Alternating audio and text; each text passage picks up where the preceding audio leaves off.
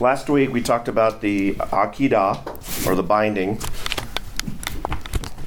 What's something significant about that story that anyone remembers? Something's easy. The mountain was probably Gilgal.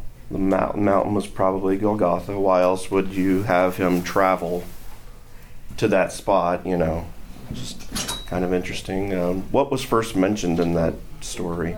The word love. Love, right. The first mention of the word love is in that chapter, which, and I say coincidentally, of course, I say that with quotes around it, because it just happens to fit perfectly with John 3:16, probably the most famous verse of the Bible, dealing with God's only son, of course talking about Abraham's only son, which of course Abraham did have two sons, but he's focusing on the child of the promise for reasons. So we saw how a father took his son to Mount Moriah to sacrifice him, and of course the angel of the Lord interceded and said, no, you're not going to do that. I'm going to provide myself an offering. And of course that was probably Jesus talking and not an angel. And if you're not sure what I'm talking about, new guys here, you can go back a couple of weeks to the angel of the Lord study where we talked about who the identity of the angel of the Lord is. But yeah, we see how a father is going to sacrifice his son, and we see a lot of parallels between Abraham as being the father of God, Isaac being the son of God, and just a whole lot of different little specific things. It took them 3 days to make the journey. Of course, the son was obedient, and the son carried the wood up the hill, not the father. And of course, Jesus carried the cross up the hill, not the. So a lot of little specific, neat little details, which that story, of course, ultimately is not for Isaac or for Abraham, but it's for everyone that's reading it, of course, so us. So we're going to talk tonight that was kind of a to be continued, how we left off last week. So because now we're going to actually continue that story on to later, because we noticed as the story ended last week, we didn't hear anything anymore about Isaac after the little drama on the hill. So what probably happened is Abraham raised his knife, angel of the Lord interrupted. They both obviously survived the incident. Abraham, of course, thought, well, if I'm going to kill my son, you're going to have to raise him from the dead, God, because you've promised me grandchildren through Isaac. So, and of course, that was interrupted. Abraham left. According to the text, it says Abraham met his two men. Doesn't say anything anymore about Isaac. Isaac vanishes from the text. Of course, we realize that he most likely did probably go with his son back down to the two men at the bottom of the hill. But for some reason, Isaac's omitted from the scripture. The son is, you could say, not here anymore.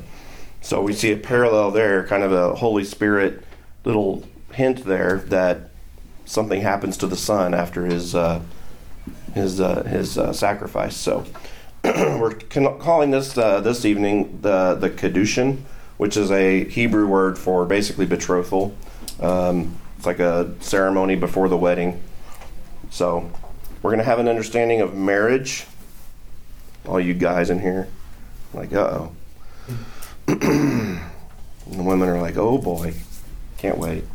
No, we're going to talk about Gentile brides.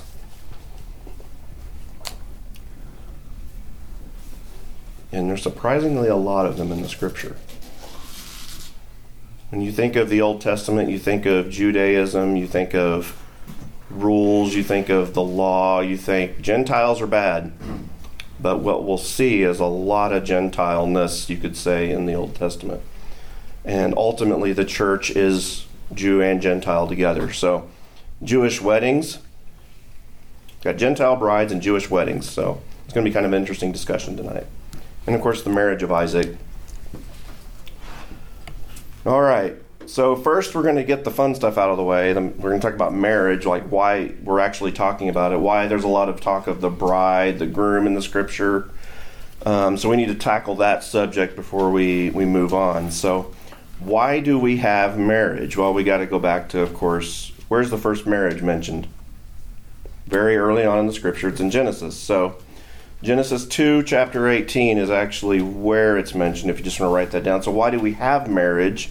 Well, the Genesis 2:18 says, "Then the Lord God said, it is not good for the man to be alone. I will make him a helper suitable for him."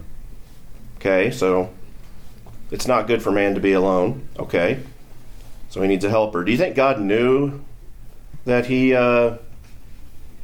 needed a helper? Or did he go, that man down there sure looks lonely? Or maybe he wanted him to kind of experience what it was like to not have a helper? Who knows? Interesting questions there. Lots of questions can be raised by this. So what kind of helper did God intend for man? Well, he made animals, but that wasn't good enough, obviously, so just put woman there. So he made a woman. By the way, what kind of helper is not suitable for man? So pretty much everything he created before he created the woman. So let's just say animals, plants. I mean, really, the creation itself is not a good helper for man. So that kind of goes against what modern society might tell you is good enough for man or is good enough for woman, whatever. You can say you're a man, you can say you're a woman, and that's just as good as being a man and being a woman. And you know where I'm going. I'm not going to get into a big political discussion or politically incorrect or correct discussion about that. But Scripture says that the only helper that was suitable for man was a woman. So, and in effect, the only helper suitable for a woman is a man, so they go together. Okay, so what kind of helper is not suitable? Just pretty much anything except a woman is not suitable for a man. So Genesis 2:18 also says, it's not Genesis 2:18. It's right after that. Out of the ground the Lord formed every beast of the field and every bird of the sky, and brought them to the man to see what he could call them. Whenever the man called a living creature, that was its name. I'm going to call you donkey, giraffe, rhinoceros, bombardier beetle. I mean, all kinds of things. Man gave names to all the cattle, the birds of the sky, and to every beast of the field. Dodo bird. No, anyway. But for Adam, there was not found a helper suitable for him. So none of these animals could cut it, basically. So why didn't God make the woman like he make Adam? So how did he make Adam? Out of the ground, right? He formed him. I mean, can't really get any more specific than that. I mean, he didn't make him out of any animals. Didn't make him out of primordial goo. Made him out of the dust of the ground. He didn't, spontaneously evolve out of a chemical here, a chemical there, spark from the lightning flash and water. That's what the world wants to tell us, and the textbooks still tell us, but it's not exactly how it happened. He was created in a day, and that's it. So why didn't he make the woman like that? What did he make the woman out of? His rib. Why didn't he make her out of the knee, the patella, or the cranium, part of the head? So the rib protects the man. You could say the rib is a protecting bone. It's actually regenerative, but we won't go there. The rib is at his side at all times. So you could write that down and say the rib is at his side. It's not below him. It's not above him. It's his equal. Okay? So the woman is literally the man's equal. Out of the man. That's what woman means, out of man. And she is his equal. She's always at his side. And she protects him. And of course he protects her. So again, not a bone from the head, not over the man, not a bone from the foot, not under the man. So, all right. Any questions so far? Pretty straightforward, fun stuff. Marriage. All right. Leaving and cleaving. Genesis 2:24 says, "For this reason, a man shall leave." This is the first wedding, by the way, or first marriage, not wedding, but the first marriage union. "For this reason, a man shall leave his father and his mother." Do we know any people that maybe haven't left? No, don't say names. I'm just asking. Shall leave his father and his mother and be joined to his wife, and they shall become one flesh. Okay, so that's the first union right there. So you leave your father and your mother, and of course in some translations it says cleave to your wife. So leaving and cleaving is a fun little rhyme, right? All right, so that's the first. You could write, if someone says, hey, well, where's marriage in the Bible? Where does it say marriage? Well, the word's not there, but that's where it happens. It's right there at the beginning. So how should marriages be structured according to, there's a passage in Ephesians 22. This is a real fun one. Husbands like to throw these around and wives like to throw these around. But if you pay attention to it, there's a balance here, and it's a really interesting balance. So sometimes only one or two of these get thrown around, to show authority and so forth. But then if you read the whole thing, you see what real love is. So how should marriages be structured according to Ephesians 22? Well, verse 22. Of which chapter? 22. There's no 20. There's no 20. Oh shoot, what did I do? Hang on. Oh, it's verse 22. Sorry, Ephesians 5:22. 5:22. Yeah, sorry about that. Yeah, I left off the 5. What is that? I'm going to write that down. Sorry about that. Good grief, this marker doesn't work. Let's see your... That is going to be one of my typos. All right, thank you. All right, 5:22. Sorry about that. All right, verse 22. Wives, be subject to your own husbands as to the Lord. Ooh, you leave that by itself and it sounds real, like, I'm sure there's churches out there that preach that and they stop. It's like, this is the way marriages are, and then they just leave it there. Verse 23 says, "For the husband is the head of the wife, as Christ is also the head of the church, he himself being the Savior of the body." So you have the husband being the head of the wife, or the marriage, as Christ also is head of the church. So he's the authority. The husband's the authority. Okay, move on. 24. "But the church," this is a but, so there's a contrast here. So it's like authority, yes, and then we have a but, so something's different here. "As the church is subject to Christ, so also the wives ought to be to their husbands in everything." Okay?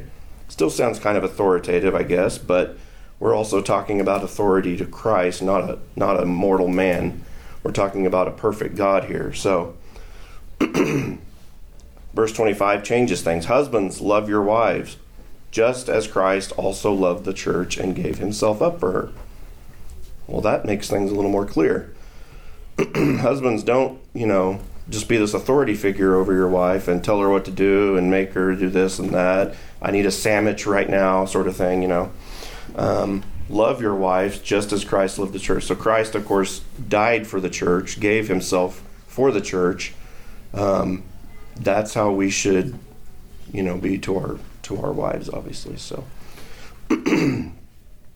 verse 26 through 31 is pretty much the end of this little section, but it's so that he might sanctify her, having cleansed her by the washing of water with the word, that he might present to himself the church in all her glory, having no spot or wrinkle or any such thing, but that she should be holy and blameless. Husbands ought to love their own wives as their own bodies. Oh my goodness. So you take care of your own body, you got to take care of your wife too. So he who loves his own wife loves himself, for no one ever hated his own flesh, but nourishes and cherishes it, just as Christ also does the church, because we are the members of his body. And then, of course, it quotes Genesis 2 there. "For this reason a man shall leave his father and his mother, and shall be joined to his wife, and the two shall become one flesh." So we have a kind of a full circle there with the whole marriage. So from Ephesians back to Genesis. So, okay, that's marriage. That's what it is and why we have it. Now, Gentile brides. So this would be non-Jewish Jewish brides. I'm going to turn the air down just a little bit because I am feeling it. Let's do cool.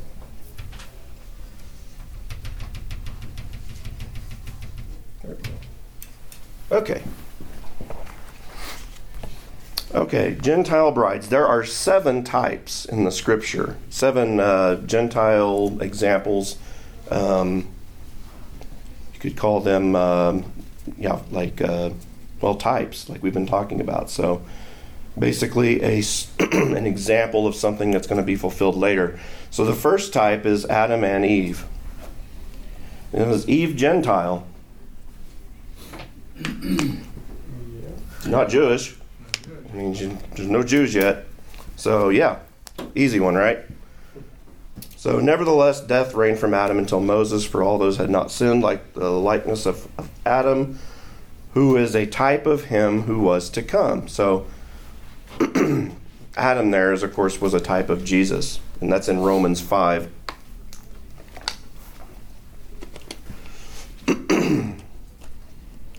But Eve is a Gentile bride. So with Adam being the type of Jesus, we have his bride being Eve in a way. So, and she's Gentile. So why am I talking about that? Well, we'll see. Second type is Isaac and who? Rebecca, which we're going to be talking about later in more detail. So I won't get into that yet. Third type, Joseph and who? Asenath. And was she Jewish? No, she was not. And that's in Genesis 41:45, if you want to write that down. Pharaoh named Joseph Zaphanath Paneah, and he gave him Asenath, the daughter of Potiphar, priest of On, as his wife. And Joseph went forth over the land of Egypt. The fourth type, Moses and Zipporah. Now that's a name.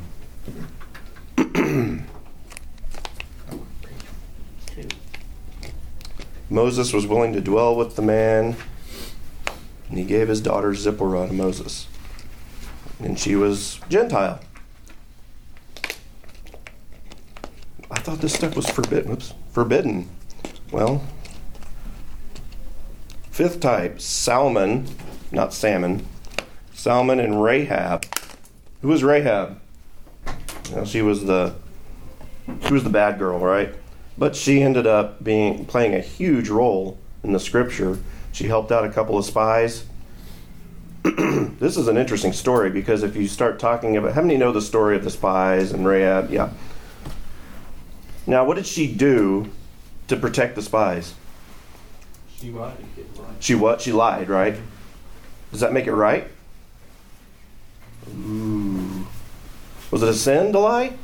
Yes. Yes. But thanks be to God, we have what?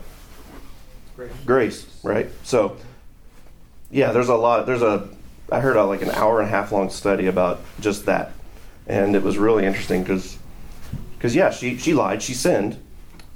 She did good, so but that doesn't justify it. It was still wrong. I'm not saying, bad Rahab, I'm sure she did. I mean, we've all messed up. But she did sin, but because of God's grace, it's not going to be anything that's held against her. Our sin's been paid for. Her sin's been paid for. So it's not a big deal. But just letting you know that it's not, that could be a whole nother discussion. So I'm not trying to start anything, but it's just kind of an interesting question. So Salmon and Rahab. Salmon was, of course, the father of Boaz. We start getting into familiar names here. And Boaz was the father of Obed by Ruth, and Obed the father of Jesse. Another Gentile bride. So we have another one, sixth type, Boaz and Ruth. The whole book of Ruth is an amazing story, and there's a lot of, you could say the whole book of Ruth is about the church in a lot of ways. There's a lot of stuff in there. But yeah, Ruth is Gentile. She's a Moabitess. Boaz is, of course, the kinsman redeemer, and of course, Jesus is a kinsman redeemer, is our kinsman redeemer. And of course, Boaz took Ruth as his Gentile bride. And what's interesting about that story, there's a lot of stuff that's interesting about that story, but she is with Boaz during the threshing floor scene in the story. And of course, the threshing floor scene in Scripture is usually you could say an allegory to the tribulation period.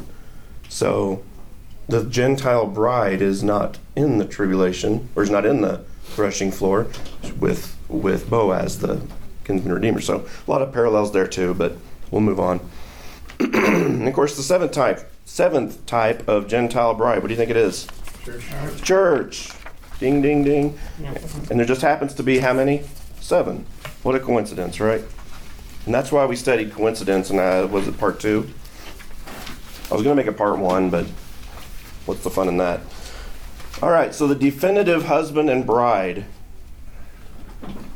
What do you think it is? Blank and the blank. Jesus and the church. Oh my goodness, you guys are on fire tonight. Jesus and the church. And I have the right verse written down here, the right chapter and everything. Ephesians 5, chapter 5, 32. Why? This mystery is great. And of course, what's a mystery? Something in the Old Testament that was hidden. It's revealed in the New Testament. It's not something that's still hidden. It's something that's been revealed the way it's written. But I am speaking, excuse me, this mystery is great, but I am speaking with reference to Christ and the church. So he's talking about marriage here, and then he throws him a curveball and says, oh no, I'm talking about Jesus and the church.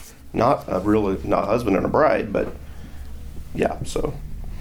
Okay, so Jesus and the church is the ultimate husband and wife, and you would write why, and where's that at? It's Ephesians 5:32. So if you get into a discussion with someone, you can say, yep, there it is. So now we're going to move on to the Jewish wedding. This gets kind of interesting. I'm going to read a lot of stuff here, but I do have some blanks and stuff for you to fill in. So if you notice, there's a little checkbox, these little check boxes. The unchecked checkbox, is that what you call that? The empty checkbox is basically the earthly type of what's this aspect of the Jewish wedding. And then the checked checkbox, is that how you say it? Would be the fulfilled spiritual part of the Jewish wedding. So you'll see a lot of parallels here. It'll start, if you've never heard this before, I'll just say it might blow your mind a little bit. It's pretty neat. So the first part of the Jewish wedding is there's a contract. It's like a usage agreement, right? No, not the same thing, but the ketubah, I'm taking another, starting to go here. The ketubah is a written agreement. Some people say ketubah. It's between the father of the groom and the family of the bride.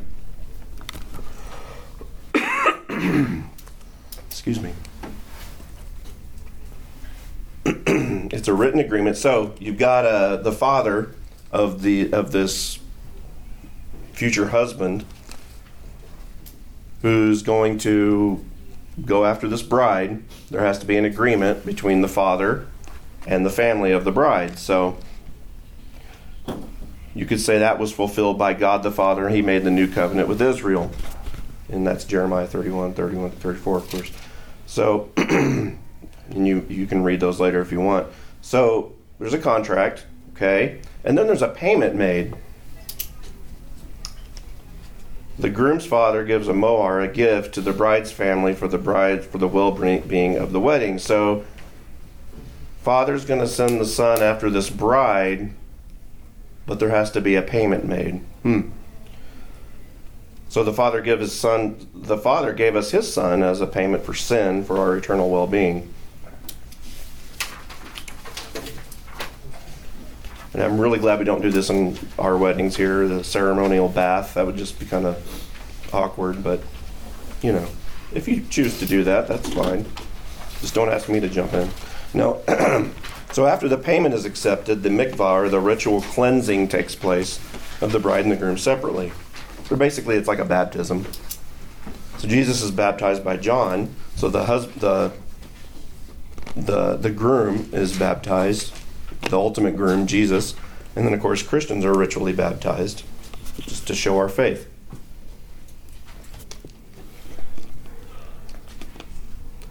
And then you've got the betrothal. The bride and the groom are betrothed and cannot be separated. So the bride and the groom are basically committed at this point. They can't separate. There has to be a really good reason if you want to separate. But this is, of course, the earthly aspect of it. It has to be a divorce, payment, and all that. But those who put their faith in Jesus as Savior are part of the church, his bride, can never be separated. And that's just a few scriptures for that, but there's a lot. We, at Stillwater Bible, understand that you can't lose your salvation. You can't give it back. I actually have family that, and if you watch this, I'm sorry. I'm not going to say your name. But I have family that think you can give your salvation back. I don't know if they feel that way anymore, but they've said it. So, of course, that's not scriptural either, because, anyway. The period of waiting. So this is kind of interesting. So you got the betrothal, the commitment of the two, the bride and the groom. And then you've got this thing called the period of waiting, which could last from 1 to 7 years. The point is, you don't know how long it lasts. The bride and the groom are separated. The groom goes to prepare a place in his father's house. What does that sound like? Kind of interesting, right? The groom goes and leaves, prepares a place in his father's house for his bride to live. He could be gone a year, could be gone 2 years. There's no telling. But the point is she's waiting for him to come back at any moment. He could return at any moment. And it's a surprise, and that's what we'll see next here in a few minutes. 1 to 7 years, period of time when the groom prepares a home for his bride, which is usually the home of his father. Jesus ascends into heaven, obviously. He goes away. The angel tells us he will return exactly as he left. And he's preparing a place in his Father's house to take us to. And he's been doing that for the better part of about this time period since he's been gone. So the parting gift. Before the bride and the groom separate, the groom gives his bride a gift. That's interesting. Bridal gift as a reminder that he loved her and would return to her. What gift did Jesus give us before he left? Or when he left? Holy Spirit. And he also gives us spiritual gifts. So that's interesting. While the church awaits Christ's return, she is ready to ready herself by keeping busy and preparing such as a... Oh, wait, I just skipped over that. Sorry. During the waiting period, while the bride waits... While we wait, she should prepare for the return of the bride. And this is of course, earthly wedding. She keeps busy and prepares herself for the wedding day, such by making wedding garments, having lamps prepared, and learning how to be a good wife. I didn't write this, so don't get mad at me. That's just what they do. So while the church waits for Christ, the church's groom, she's ready to keep herself or ready herself by keeping busy and preparing, such as obeying all that he has commanded us. So, Great Commission, etc., etc. And of course, his return is imminent, which means it could be at any moment.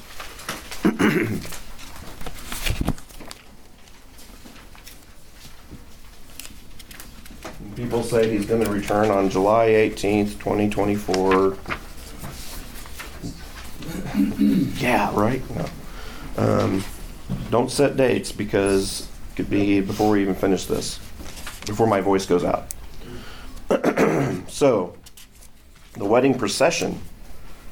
So the groom's father determines the appropriate time for the groom to go to receive his bride in a procession. Have you noticed I'm skipping some of these words because I'm not going to pronounce them correctly? In which a messenger of the groom would shout. It's usually a shout. It's a surprise, and it's usually at midnight, which is kind of interesting. So she'd be staying up late a lot, wondering if the groom's going to show up, ready for this shout. Of course, does that sound familiar? Let's keep going.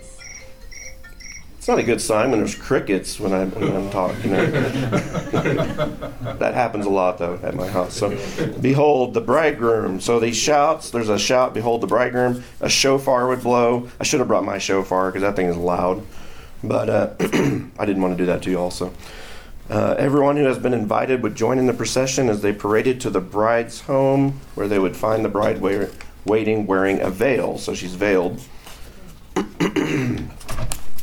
After a period of waiting that only the Father knows, of course the Father is the one that plans this when he's going to come back, Jesus will return to take his bride at the rapture. A messenger or angel will shout, of course. A trumpet will blow. So a lot of very specific parallels. It's not foggy.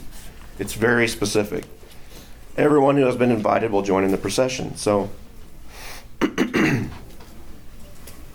all right, in the consummation of the marriage, this is the huppah. Of course, that's the word I do know how to say. So once the bride and the groom are together again, they enter into the huppah, the bridal chamber, to consummate the marriage. We'll keep going. The church, having been taken in secret or veiled, are united as one with Christ. And of course, the church is taken in secret in a way. Basically, it kind of implies unexpectedly. At an unannounced time. It's just, bloom, I'm here and you're gone. So I'm taking my bride with me and the church is gone or the bride's gone. Okay, then there's a big feast. And it usually lasts 7 days. Isn't that interesting? What's going on earth when the church is gone? Or what starts eventually? Tribulation period. Does it start the day the church is gone? We don't know. It might be a month, a week, years. No one knows. But we do know that the church is gone when the tribulation period starts. I'm pretty sure it's going to accelerate a lot of earthly events when, all these Christians just vanish. Most of them pay taxes. It's going to cause a real economic, it's just going to be a really interesting time. So, I don't want to be here when that happens. I don't want to, anyway. So there is implication. There's a hint in Revelation that we'll get to kind of watch what's going on here. So I don't know if it's going to be like a movie theater setting or what. But anyway, so moving on. Enough of my weird comments. So at the wedding feast I'm not saying that, which lasts 7 days, the bride is kept away in the bridal chamber until the last day of the feast. At the end of the feast, the bride is unveiled and joins the festivities. So 7 days. Interesting, 7 years on the tribulation, I call it Daniel's 70th week because it's only referred to as the tribulation. I think once. It's not really called the tribulation in the scripture. I'm not against calling it that. I just like calling it what I've seen it called, and it's usually Daniel's 70th week, or it's called the Day of the Lord in a lot of places. It's called 2.5 years and then 2.5 years, 3.5 years and 3.5 years, sorry. I can't do math. And then, so don't come back to me and say, Jeremiah said we shouldn't call it tribulation because it's okay if you call it that. It's just, there's a lot of things it's called. So it's referred to as, I like to call it Daniel's 70th week because that's where you first get it's going to be 7 years number. So during Daniel's 70th week, there will be a 7-year period on earth. During which there will be a wedding feast in heaven, which is, of course, in Daniel 9:27 and 7:25. During this time, the church is hidden away or veiled from the earth. At the end of the 7 years, Jesus and his bride will feast together with all those who were invited. Of course, that's Revelation 19. The bride is unveiled, and she is revealed to the world at her return with Jesus at his second coming, and we are all riding horses. So, if you haven't ridden a horse, start practicing. I don't know if we'll have saddles. That's terrifying. But anyway, I've never done bareback, but I've heard it's terrifying. Anyway, so the marriage. The newly wedded couple go to live in the home that was prepared by the husband during the waiting period and live together until death do they part. Of course, that's the earthly marriage. There is no death obviously, at the start of the eternal state, the bride will be with Christ for all eternity in the place he prepared in his Father's house. So that's the Jewish wedding details, and you can see a whole lot of parallels there. This goes way back. We as Christians, of course, anyone as a Christian can see this and go, well, that's so detailed. It's crazy. But others, unbelievers, will go, no, that's just a ceremony. So if you want to keep this, and maybe if it comes up in discussion, maybe at Thanksgiving or something, we all talk about weird stuff at Thanksgiving, right? Politics and this stuff. Well, here you go. There's your reference. So the marriage of Isaac, that's really the meat of this tonight. You doing okay on time? Yeah, okay. Is that first line on that page 7 years? 7 days and 7 years. Yeah, the wedding feast during a Jewish wedding is about 7 days, and then the wedding feast during the tribulation, of course, is 7 years. So it might feel like 7 days to us. Who knows? We won't be here. It wouldn't surprise me if it's going to be a 7-day period for us. That'd be a really long feast if it's 7 years. I mean, I like to eat, so who knows? It probably shows. The marriage of Isaac occurs in Genesis chapter 24. 23 is, of course, not really the meat of what we're talking about. But what happened in Genesis 23? Well, of course, what happened in Genesis 22? You have the Akedah, or the binding of Isaac. Remember, Isaac's probably a young man, probably in his late 20s, early 30s. I personally think he's probably the same age as Jesus when he was doing the exact same thing several thousand years later after this little prophetic event. Then after that, we have Genesis 23, and then, of course, Sarah dies.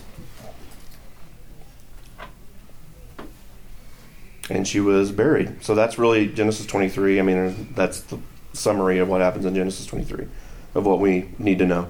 So in Genesis chapter 24, this is when we left off in Genesis 22. I'm trying to think where we stopped. Abraham and Isaac go down back to the bottom of the hill, but let's read it. Genesis 22. Let me get there real quick. 22 or 24? I'm going to start at Genesis 22, the very end of it. So what happened in Genesis 22, Abraham is holding the knife, the angel of the Lord, hint, hint, go back and watch the angel of the Lord, says, stop, Abraham, Abraham, because you got to say a man's name twice to get his attention. It's just a joke. And he says, and he gives them the ram, which of course is caught in the thorns, in the thicket, by his horns, which might just be coincidence. Hint, hint, episode 2.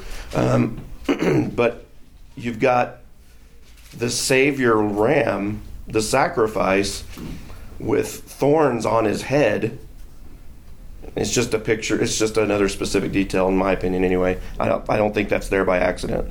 So, anyways, after that happens, we have Abraham and Isaac. In verse 19, it says, Abraham returned to his young men. You got Abraham and Isaac together. But it says, Abraham returned to his young men, and they arose and went together to Beersheba, and Abraham lived at Beersheba. Where is Isaac? Not mentioned. He's not mentioned, but is he there? I'm sure he didn't leave his son up there. See ya, Isaac. Enjoy the top of this mountain. Got some weird memories up here. No, I'm sure he took him with him. So, took his son with him. Of course, his son's old enough to take care of himself, but I'm still sure they went back together. But the Holy Spirit has omitted that for some reason. So now let's jump ahead to Genesis 24. Abraham was old, I'll say. He was already old, but advanced in age, and the Lord had blessed Abraham in every way. Yes, he had. So, verses 1 through 4, we're going to see some more types here. Remember, Abraham is a type of the Father, God the Father. Isaac is a type of Jesus the Son, because Isaac is the promised son, and he just happened to be birthed miraculously. He wasn't a natural birth in a way. I mean, Isaac was a promise. Wasn't supposed to happen birth, okay, with these two older folks. So we have a picture of Jesus with him. Okay, so verses 1 through 4. What is Abraham's servant's name? What does that matter? Well, let's talk about it. Abraham said to his servant, the oldest of his household, who had charge of all they had owned, please place your hand under my thigh. I'm not going to go into details on why they do that. It's just a custom they did to kind of show a promise. And I will make you swear by the Lord, the God of heaven and the God of earth, that you shall not take a wife for my son from the daughters of the Canaanites among whom I live, but you will go to my country and to my relatives and take a wife for my son Isaac. What is the servant's name? We don't know yet, do we? Okay, we'll put unnamed there. And then write Genesis 15:2, because that's where it tells us his name later. But we'll...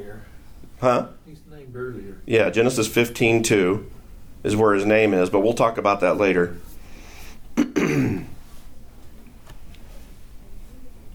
Okay, I'll just tell you. His name's Eliezer. What does that matter? In Hebrew, that means helper or comforter. Okay, so what does that make you think of? Who is the servant a picture of? We've got Abraham the father. We've got the son, Isaac. What's left? The Holy Spirit, right? So why would the Holy Spirit not be named here? Look at John 16:13 if you want. But when he, the Holy Spirit of truth, the Spirit of truth, comes, he will guide you into all the truth, for he will not speak on his own initiative, but whatever he hears, he will speak and will disclose to you what is to come. So the Holy Spirit's an equal with God. He's, they're an equal Trinity, 3 persons, perfect union. The Holy Spirit, though, when you see the Holy Spirit working, he always is kind of in a background. He's not at the forefront of things. I mean, he's literally not named here. So, and if you want to write John 16:13 there, that's the scripture which talks about him being not on his own initiative. He's not going to go, hey, look, I'm the Holy Spirit. Here's what I do. He's just going to do it. So,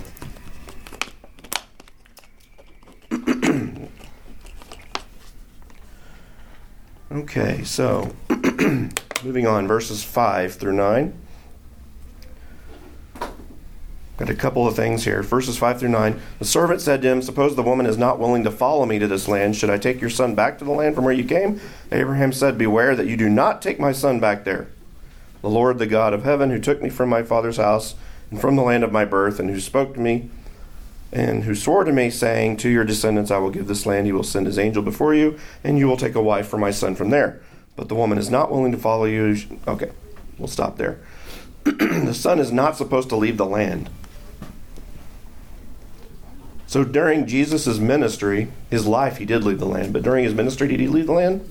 No, he never did. He stayed right around Capernaum, Galilee area, Jerusalem, during his whole ministry. And then the servant accepted the assignment. So the servant placed his hand under the thigh of Abraham, his master, and swore to him concerning this matter. So the servant, you could say the Holy Spirit, said, okay, I'll do that. I'm not going to argue with you. He was obedient, basically. So verses 10 through 54, I'm not going to obviously read all that. But the servant gave Rebekah, what did the Holy Spirit give the bride when Jesus left? Spiritual gifts. The servant gave Rebekah gifts here. Verse 53 is really the highlight. So I'm not going to read all those before it, but it gets up to that point. The servant brought out articles of silver and gold and garments and gave them to Rebekah. He also gave precious things to her brother and her mother. So we've got the servant, the Holy Spirit, giving gifts to the bride, the church. So we got another type here. That's 1 Corinthians 12 if you want to get into gifts. Okay, so verses 55 through 61. Excuse me.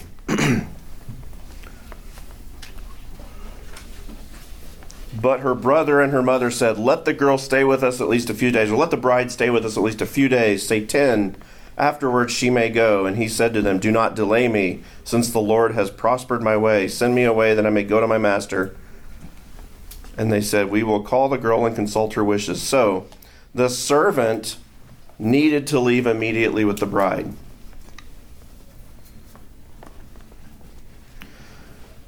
You could say the Holy Spirit, don't have to write that down, but the Holy Spirit obviously needed to leave with the church.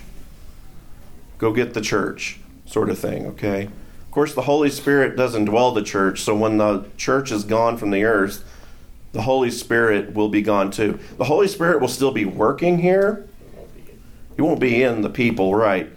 He'll be doing a lot here. He'll probably be doing, there's actually some people that think the Holy Spirit will probably be doing more during the tribulation than he's ever done before. It's going to be real busy. There's going to be a lot of people saved during the tribulation period. Maybe like people in the Old Testament that didn't necessarily have it will be a different time, yeah. Like there will be, I mean, yeah, it's going to be kind of a separate, what's the word I'm thinking of? Dispensation, thank you.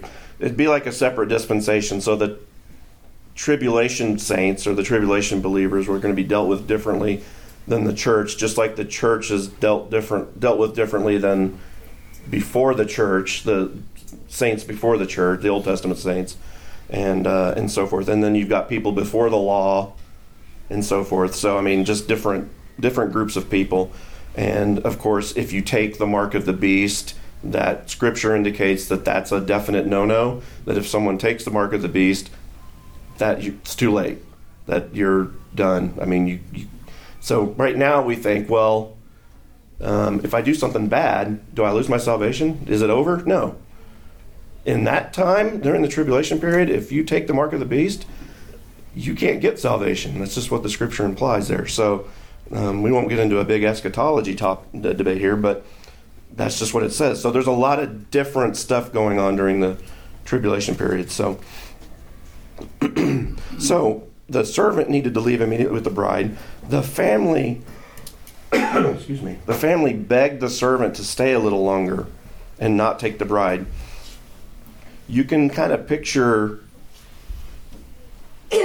people, bless you, you can kind of picture people in heaven that are already with the Lord looking down at the earth. This is what I think of anyway. Looking down at the earth and seeing their family that's not saved yet and going, don't take them yet. Don't go get them yet because they're not saved yet, sort of thing. I mean, does that not sound terrible? That's kind of, but that's kind of what this implies here, that they're like, no, don't go yet. Don't get them yet. And, but he's like, I have to, sort of thing. So what are you calling me for? Sorry. They were holding on to their family. Yeah, basically. I mean, that's kind of what it kind of feels like. The family begged the servant to stay and don't take the bride yet. Don't go get them yet. I mean, do we have family that are not saved? Does anyone have? Yeah, I do. I mean, if we're with the Lord and they're still here, I mean, it's kind of like, Lazarus and the servant, or Lazarus and the rich man. He's like, let me just tell my family about what you have to do. And it was like, no, it's too late, So it really brings upon an urgency to evangelize to everybody, really. So, okay, so Rebecca went with the servant by faith. So the bride went with the Holy Spirit by faith. What did she have to do to get taken? Nothing. It was by faith, right? She did it because she was told to, and she said, okay, she was obedient. She didn't have to do any ritualistic anything. The bride followed the servant on their way to the bridegroom.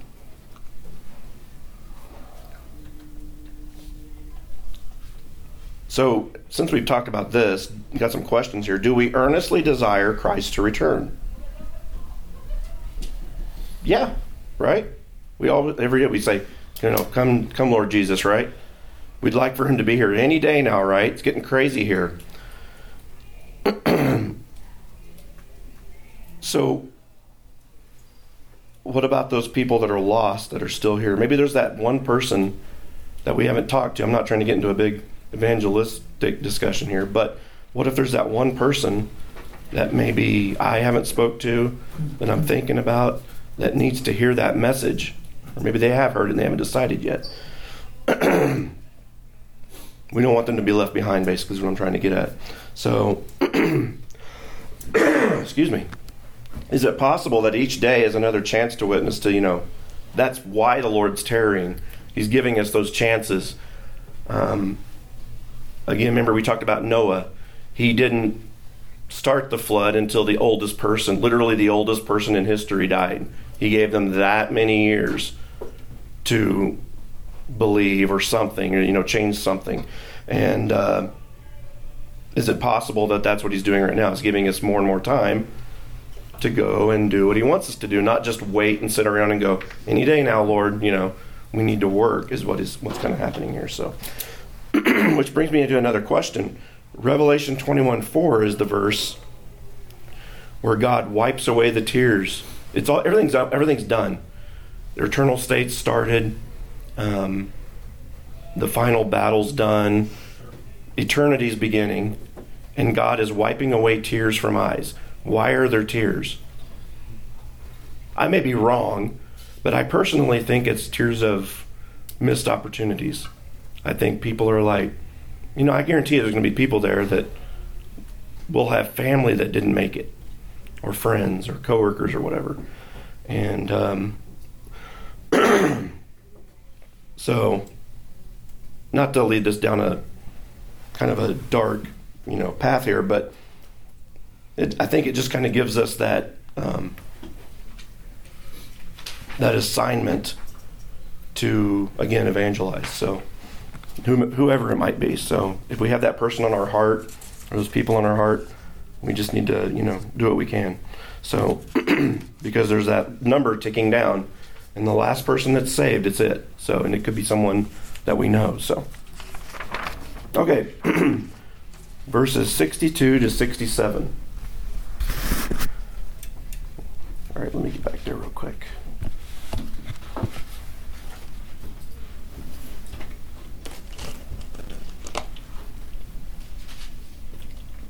Hopefully this last drop of water lasts.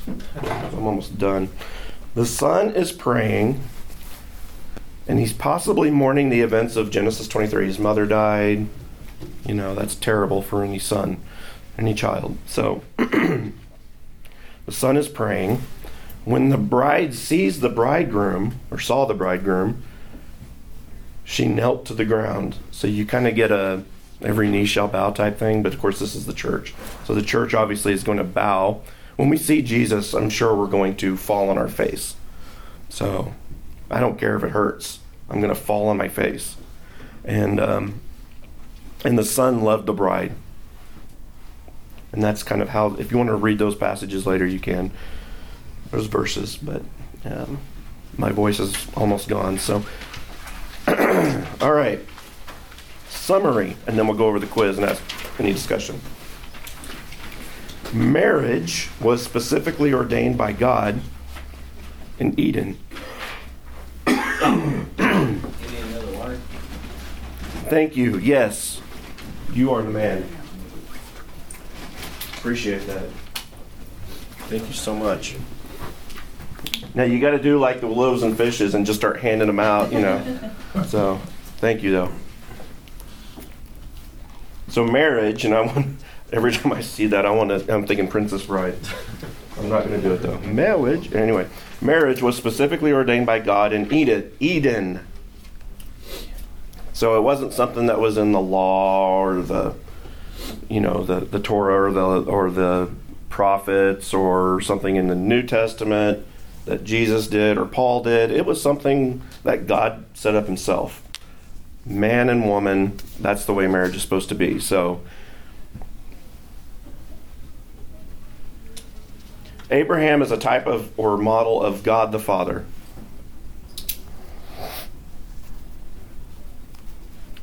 Abraham's servant is a type or model of the Holy Spirit.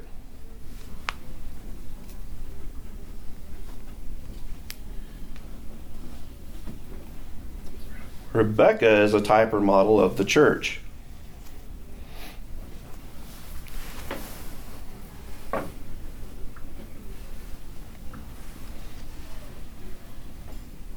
And Isaac is a type or model of Jesus, the bridegroom.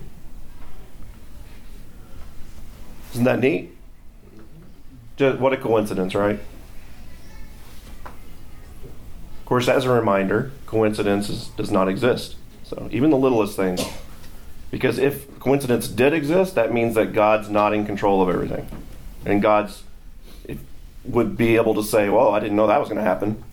So that would mean that something was out of his control and it just happened. So I think we made it clear that second session that coincidence does not. And it's not even a Hebrew word in the original Hebrew. So anyway, memory verses. John 10. And this one. Do what? The church.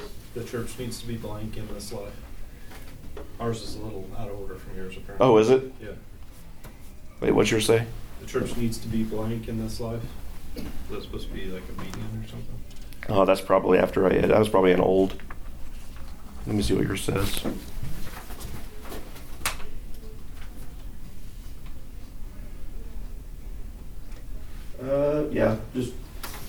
I don't have an answer for that one. It was probably just along with the old curriculum, so yeah, you can erase it or mark it out. Or you can try to guess what the answer is. I just don't have it in front of me.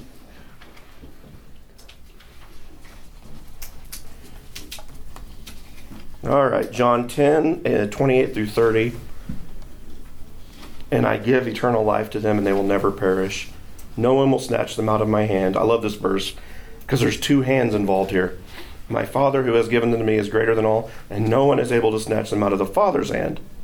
I and the Father are one. So you can kind of, like when you're carrying a little kid, and you get them by both hands, so it's like you can't get away. So, and if you're like my kid, you just lift your legs up, and I have to, yeah.